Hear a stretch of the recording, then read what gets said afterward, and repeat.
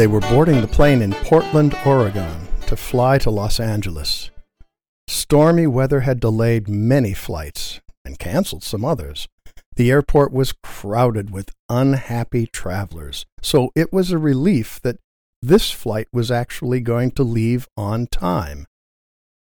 As they announced the final boarding, a harried man came running up to the counter with his briefcase in one hand and his ticket in the other.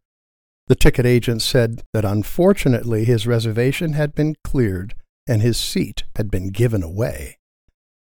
She kindly told him that she would do everything she could to get him a seat on a later flight. He went ballistic. Everybody in the surrounding terminal area could hear the din of his frustration. He had an important meeting in Los Angeles, and he had to get there. Everybody felt sorry for the ticket agent, especially when in his tirade he yelled out that he wanted to see a supervisor.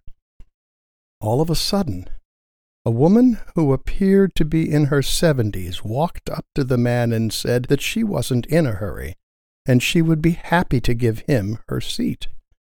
As you can imagine, the man stopped right in his tracks. It almost looked like he was about to cry.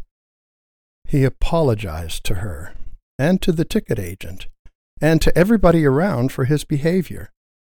He thanked the woman for being an angel in his life and boarded the flight smiling, relieved, and much wiser. The airline got her on another flight just 3 hours later and also gave her a free first-class round-trip ticket to any destination served by the company.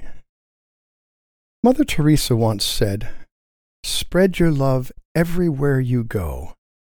Walk the path of kindness, and joy will be your constant companion."